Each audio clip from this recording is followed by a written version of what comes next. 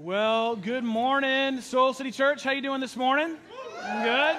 Those of you who are gathered here, those of you who are online, my name is Jarrett Stevens, and I get to follow that. I mean, I heard her do that at the last service. I'm like, really? What? I have a message. What am I going to say? Love God more. Try and sin less. I don't know. Let's go. We're all going to Kenya. That's all I got. But I'm so glad you're here. And again, for those of you watching online, God's doing so many amazing things in and through this church. And I am so grateful. I know Jeannie as well. We are so grateful to be a part of what God's doing here. And I just need to say it. Jeannie said it. I need to say it again. You are some of the most generous people I've ever been around. You are a generous church. You need to know that. If you're new around here, you need to know these are generous people. And I'm so grateful to be a part of, to pastor a generous church. I wouldn't do well with a stingy church. I just get frustrated all the time. But y'all are so generous. And you look at your stuff as a gift from God, and you look at opportunities to give it back to God, to invest in the lives of others, to make it bigger than what it could do if it was just up to you. And I am so grateful for you. And that's why for us it's easy when we pause and take a time out of our gathering every week to respond to God's goodness and faithfulness by giving back to Him. It's easy for me to lead you into that because you already do it. You already model that. And so in a moment, we're going to take a time to respond to just that, to God's goodness. We give joyfully and regularly around here because it not only extends the work of this church, but it does, like I said, a deeper work in us. And we are so grateful for the spirit of generosity that is real and tangible in this church. So I'm going to ask our amazing host team to come forward right now. These are incredible volunteers. They're going to pass out buckets. And if you like to give that way, that's awesome. You can do that. You can text in to give. The number should pop up behind me at some point. And then you can also go online and give that way as well. You can go online to Soul City Church and set it up to give. If you're a guest around here, we do not expect you to give. I want to be really clear about that. We don't expect you to give, but I do expect you to pay attention to what generosity looks like in real time with real people. And so thank you, Soul City Church. As Jeannie mentioned, I'm kicking off a brand new teaching series, and this is actually going to be one of the longest teaching series we've done in a while. This is going to go straight up to and through Easter. And the idea is to prepare our hearts, kind of to till the spiritual soil of our lives, to prepare us for Easter, to really be able to see and celebrate all that God has done, that we mark with Easter. And one of the things that we're going to do is look at this little phrase that comes from perhaps the most famous prayer in the world. We're going to look at this little phrase that maybe you might have missed or is easily forgotten, and we're going to camp out there for the next 6 weeks. How many of you grew up praying the Lord's Prayer? Maybe you've prayed it before, you're familiar with the Lord's Prayer. Right, ton of folks, right? So a lot of us know that. Well, there's a little line in there that I want us to pay attention to, and it's going to kind of set the framework for this teaching series. It's found in Matthew chapter 6. You don't have to turn there right now. In Matthew chapter 6, verse 9, Jesus prays this prayer. Our Father in heaven, hallowed be your name. Your kingdom come, your will be done. What are the next couple lines? On earth as it is in heaven. Now, maybe you kind of said that or sang that. If you grew up in that kind of church, went to that kind of church, you sang that and never even thought twice about what the impact of that prayer. On earth as it is in heaven. That it should look the same down here as it actually looks up there. On earth as it is in heaven. In other words, in Chicago as it is in heaven. In Moala, Kenya, as it is in heaven. Jesus' prayer was that this place would look like that place, and that your life would actually be a glimpse of heaven. Because if we're being really honest, if I'm being really honest, all of us need a bigger and better perspective for our lives. How many of us get stuck in the day-to-day, all the stress and pressure of life, and your perspective can get smaller and smaller and smaller and smaller, and we need a bigger and better perspective. Anyone else here need one? I know I do. You think about it. Think about how fixated you can get on your own little perspective, your own little lens. Like, I'm not going to have you raise your hands on this, but my hunch is maybe there's someone at your work that you don't get along with well. Maybe it's your boss.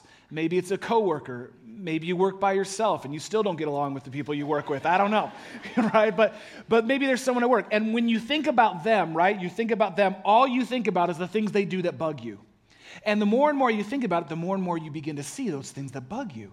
And all you see is that work out there. They did it again, or they did it again. You see, that becomes your perspective, and then that becomes all that you see. Or maybe for you, you've been in a time where things were tight financially, or maybe you're in a time where things are really tight financially right now. And all you can see is scarcity. There's not enough. There's not enough. There's not enough. And then all you begin to see are all the bills and bills and bills and bills that come in. You're getting bills for things you don't even know if you bought or not, right? It just seems like there's more and more bills when all you see is that you don't have enough. True? Like for me, when I get locked into my kind of perspective, it happens in lots of different ways. But for me, one of the ways that happens regularly is when I'm driving here in the city. I have a perspective, a worldview, if you will, that no one in this city knows how to drive right. That I'm the only one that knows how to drive right. And everyone else, if they could just learn from me, we'd all get along swimmingly. There would be no traffic in this city. And so I get locked in my perspective, and, someone will kind of cut me off, or someone will get upset, or they'll kind of I'll let them into my lane. They don't give me the wave. How could you not give me the wave? This is common practice, right? And I just think, oh, they didn't use their turn signal. Oh, they don't know how to stop. Like, that's just my perspective. And that begins to be all that I see, because the truth about us is that we often only see what we seek. We are only limited. All we can see is what we seek, and we seek only what we can see. Let me say that again.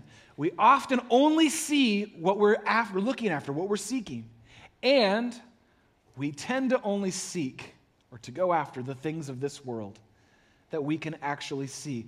Our lives are a reflection of our limited perspective.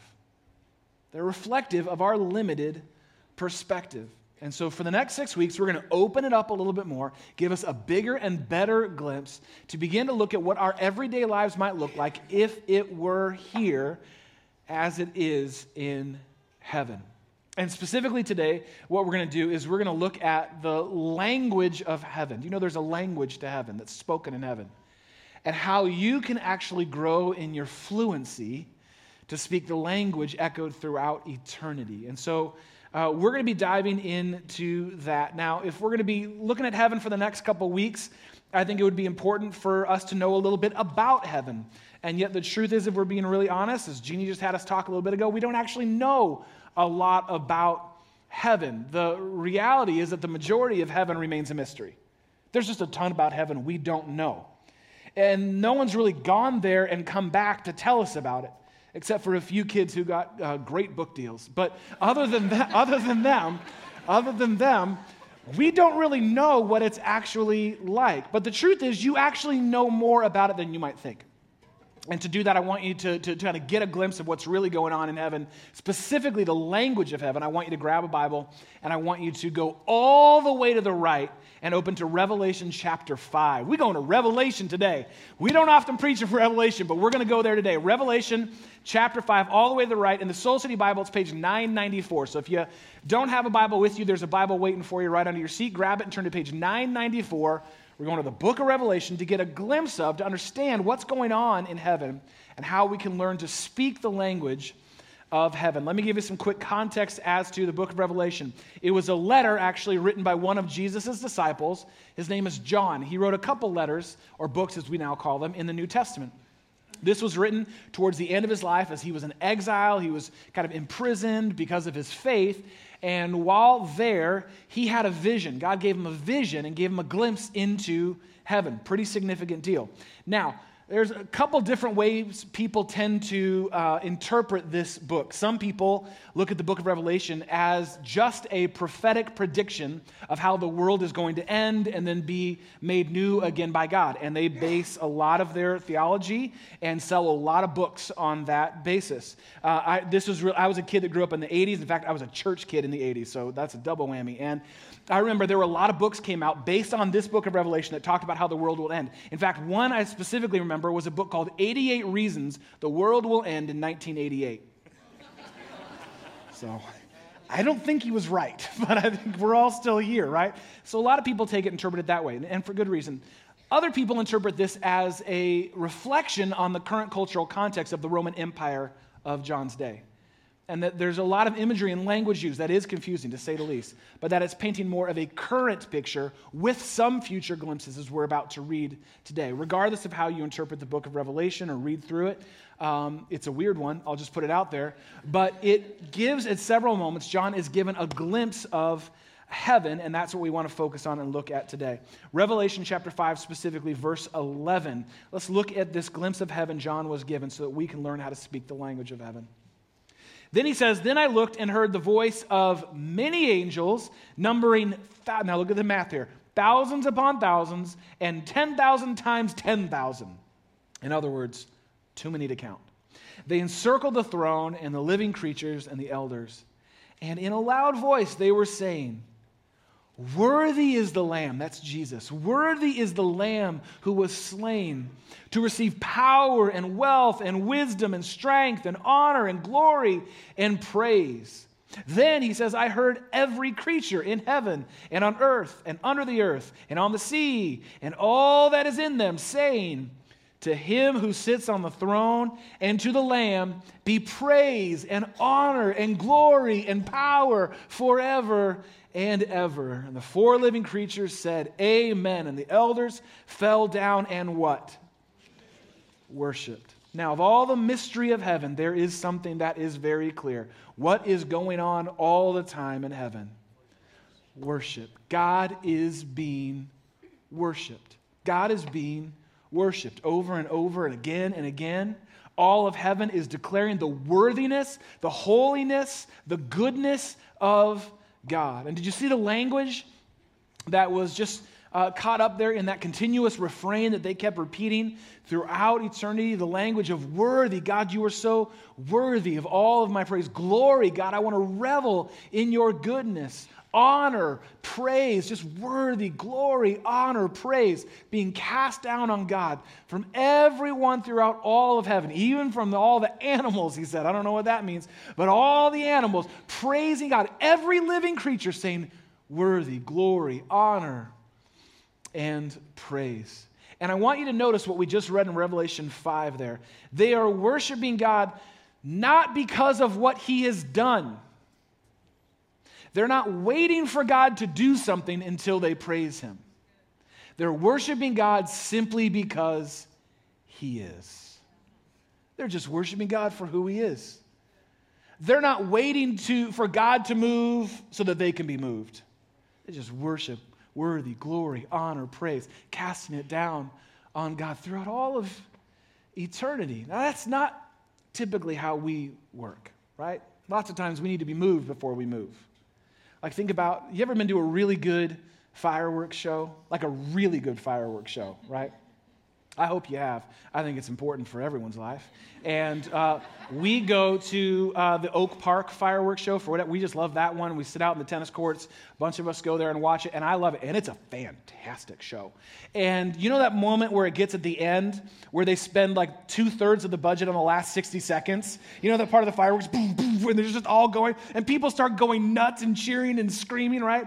That's a human response. I'm moved, and so I will move. Right? I've seen what you've done, and so I'll do it. That's what we tend to do. We wait to see something that's been done, and then we say something about it. Or take a concert, right? I mean, Beyonce comes out for her third encore, right? And people start going nuts. But then Jay-Z comes out and joins her, and they do Crazy in Love for the last encore, and people go absolutely nuts and insane over that. That's a human response. We see something that's been done, and then we say something about it. That's not actually what's going on in heaven. They're not waiting for God to do anything to give him worship and glory and honor. They're just worshiping him because he is. You're God, and so that's enough. It's a whole different kind of mindset.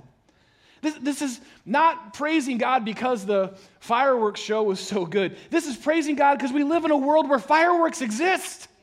And they're awesome. This is praising God that we live in a world where music exists. This is praising God that we live in a world where Portillo's chocolate cake exists. We get to live in this world, a world where Beyonce actually married Jay-Z, and they're putting humans into the world. I just worship God just simply because I get to be in the world he created.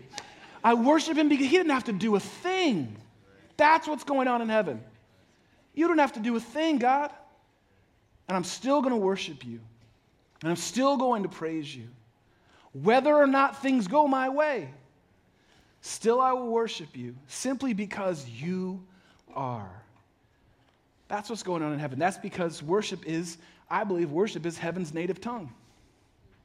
Worship is heaven's native tongue. It's what's spoken there. It's the very atmosphere of heaven. Worship is the resting state of heaven.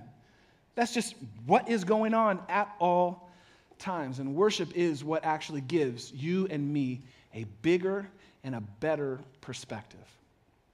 So, if that's what's going on there, how can that begin to happen more around here? How can that be true of my life and of your life? How do you become more fluent in the language of heaven, in your everyday life as it is in heaven?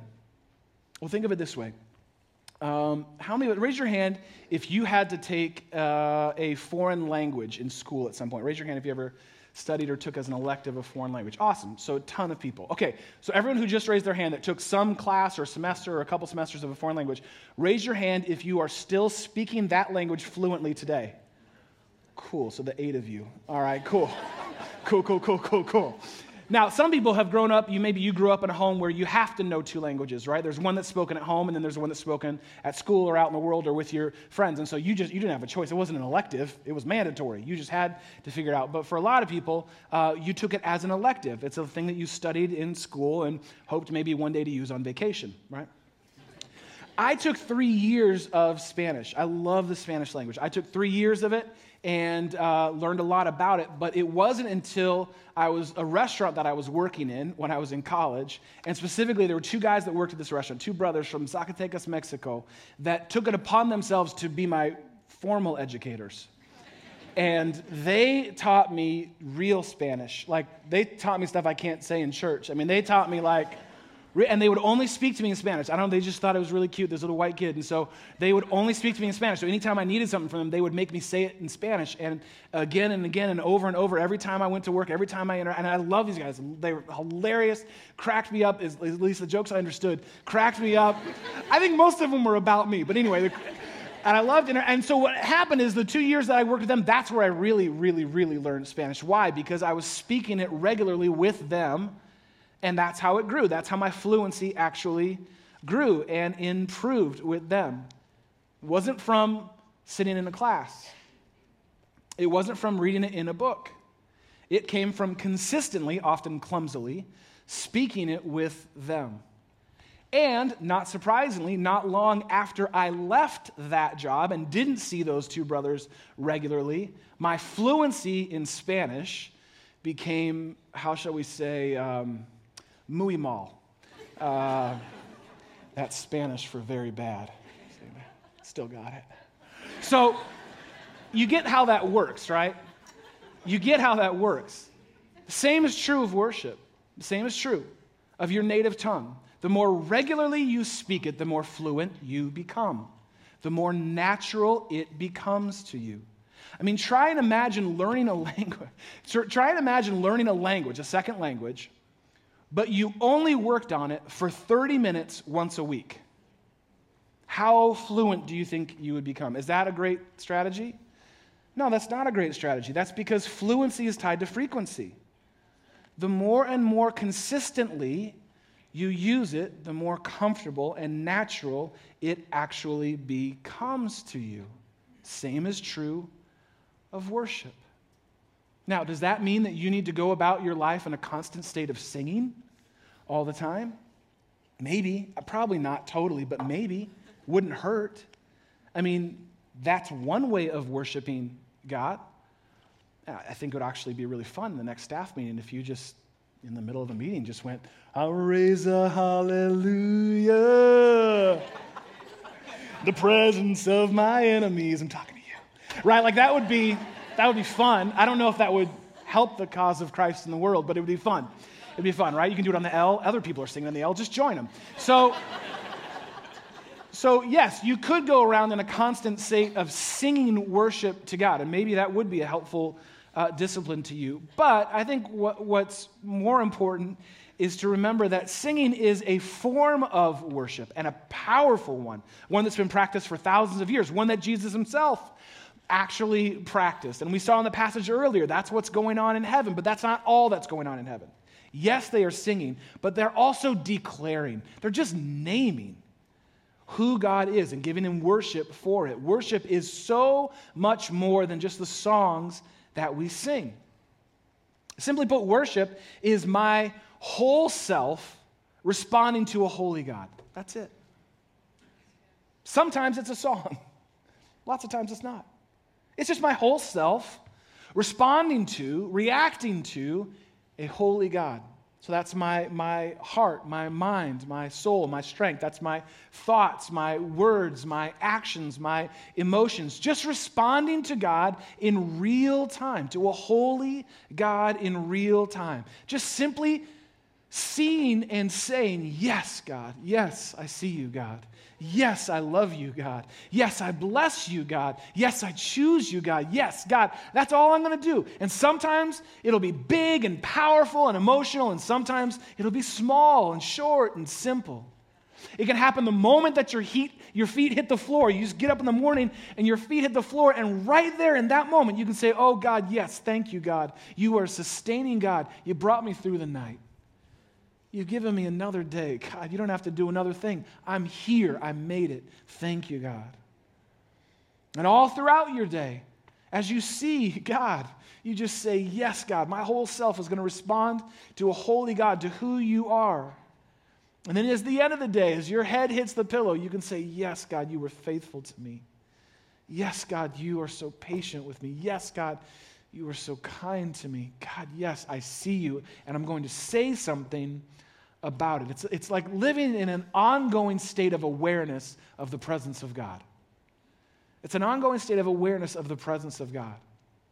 And I've found that one of the easiest and most authentic ways to do that is something that I believe every single one of us can do to grow our fluency in the language of heaven. Now, I know for some of you, when it comes to worship, specifically to singing songs of worship, specifically to singing songs of worship here on Sunday, you come ready to play. Like, you show up here ready to play. Like, you are ready. You, like, give yourself some room. I need to have a seat here and a seat here because there's going to be motions and there's going to be hands. I need to rope off a section for me to dance. Like, some of y'all show up, and I love it. I'm with you. That's why I sit over here. I got a whole dance floor all to myself over here. I'm with you. It's easy for me to just get caught up and to worship God with my body and with my heart and with my soul when we're worshiping here together. Some of you are not necessarily wired that way. That's not how you express yourself in the world. That might feel a little foreign or a little clumsy to you. And so what I want to offer you is a simple, authentic way that you can just practice speaking the language of heaven throughout your everyday life to bring heaven here to earth. And it's a really short prayer that anyone can pray. Here's what it is. God, you are. God, you are. You think you can do that? I mean, like, I don't know how to pray. I'm kind of new to this. I bet you can say that. God, you are. God, you are. And then fill in the blank. God, you are, whatever it is, God, you are so patient with me. Oh, God, I am not patient with myself. I'm not patient with my kids. God, you're so patient with me. God, you are so kind to me. Oh, God, there's 1,000 reasons why you should have turned your back on me, God, but you are so kind to me. God, you're so faithful to me. God, I can't even see tomorrow. I don't even know how I'm going to get through today, but I can look back and see your faithfulness in my life. God, you don't even have to do another thing for me. You've done enough already. You're faithful. God, you are faithful. God, you are so generous. God, you are so loving. One of the ones that I love is when I see something in creation. I see a beautiful sunset. Or maybe that golden hour here in the city where the sunset hits all the buildings, hits the skyline. Isn't that beautiful? He didn't have to do that. It's science. It's the sun and the moon and the earth and the rotation. It doesn't have to be pretty. But God is so creative. And so you say, God, you are so creative. God, you are the master artist. You created this beautiful moment. Maybe you get outside the city and you see a living thing like a tree or some bush or some little patch of grass, right? And you just go, oh, God, you're so creative. It didn't have to be this beautiful. But you are. God, you are. That is how we become fluent in the language of heaven. That's what's going on in heaven right now. Do you know that? God, you are worthy. God, you are holy. God, you are above everything else. God, you are. God, you are. God, you are. We get to practice that here and now. That's what's going on in Moala, Kenya right now. Why else could children dance in the face of death and extreme poverty? How else is that even possible without a bigger perspective? God, you are. God, you are. God, you are. And so I think that is a way for us, for our church to grow this week. And I love when we come together here. I think it's important when we come together here to worship. But I'm not talking about Sundays. I'm talking about every other day. Like when you're at work, you're like, God, I hate this job, or I don't like this part of my job, or God, I don't like that I don't have a job. And then when you find yourself getting kind of stuck in that perspective, and that's all that you see, to be able to simply say, but God, you are my help in times of trouble. You are. Maybe the pain of this world as you think about the things that you're going on with, the loneliness you're going on with, the diagnosis that just came into your family, that you're going, I don't know how we're going to be able to handle this. Maybe it came into your life. And as you kind of sit and that becomes your perspective, all you can see is the pain that you feel. Even in the midst of that, you can say, but God, you are close to the brokenhearted. And you've promised to bind up every one of my wounds. You are a healer, God. You are a restorer, God. See, in the midst of it, I don't have to wait till Sunday. I don't have to wait till God moves. In the midst of it, I get to speak the language of heaven. I don't have to wait till it all works out. In the midst of a storm, I can even say, oh, but God, you promised you will carry me through. God, you said if you care about the birds of the air and the flowers of the field, how much more so will you take care of me? Because that's who you are. You're a father, God. You're a perfect parent. So, God, you are.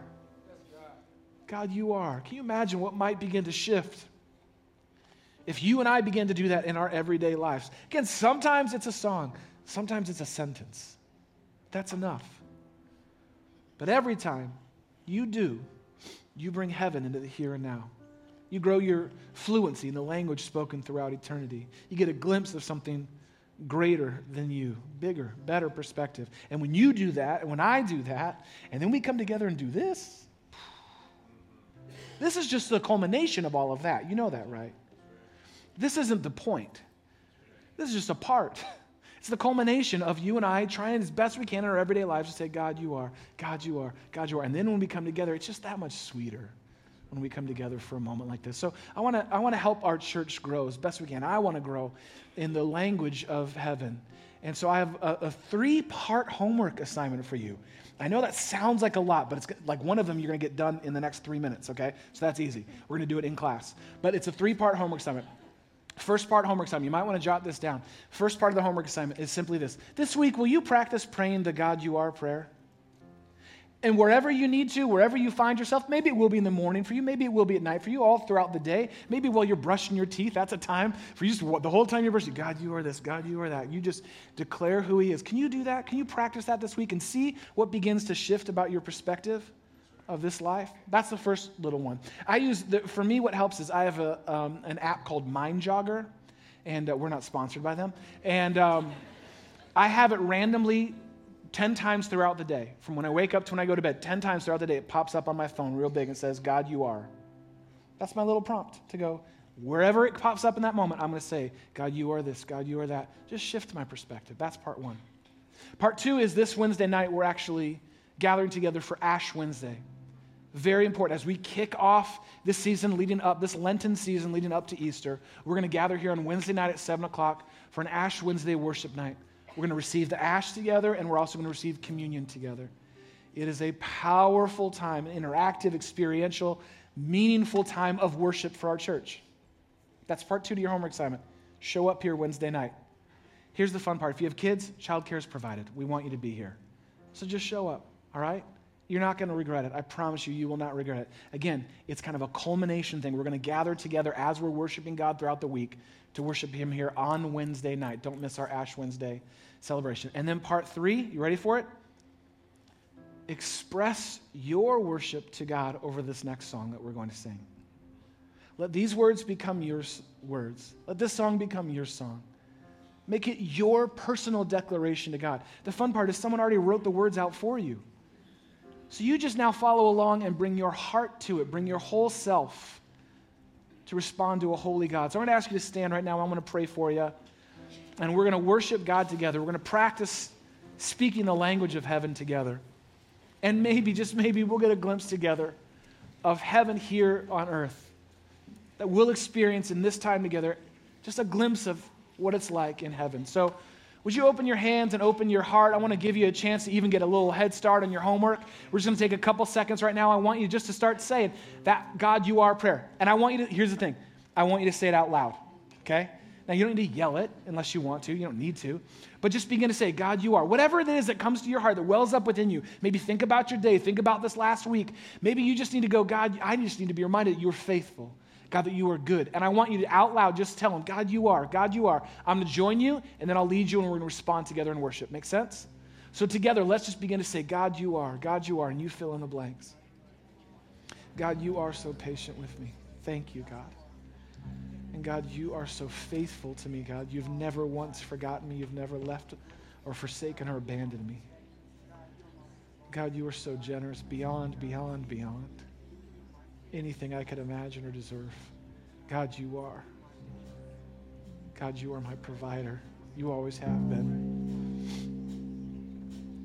And God, you are. We could fill in the blanks. And God, we don't even have to fill in the blanks. We could just simply say, God, you are, and that's enough. You exist. You are here, God. You are more than we can even put words to. And so, God, we want to lift up, we want to raise up our hallelujah to you in this moment, and God, in every little moment throughout our life, to just simply recenter, reframe our lives to say, God, you are here and you are good, holy, worthy, deserving of all honor and praise. Help us, God, to learn the language of heaven and to practice it in this place and in our everyday lives. We pray this in your name.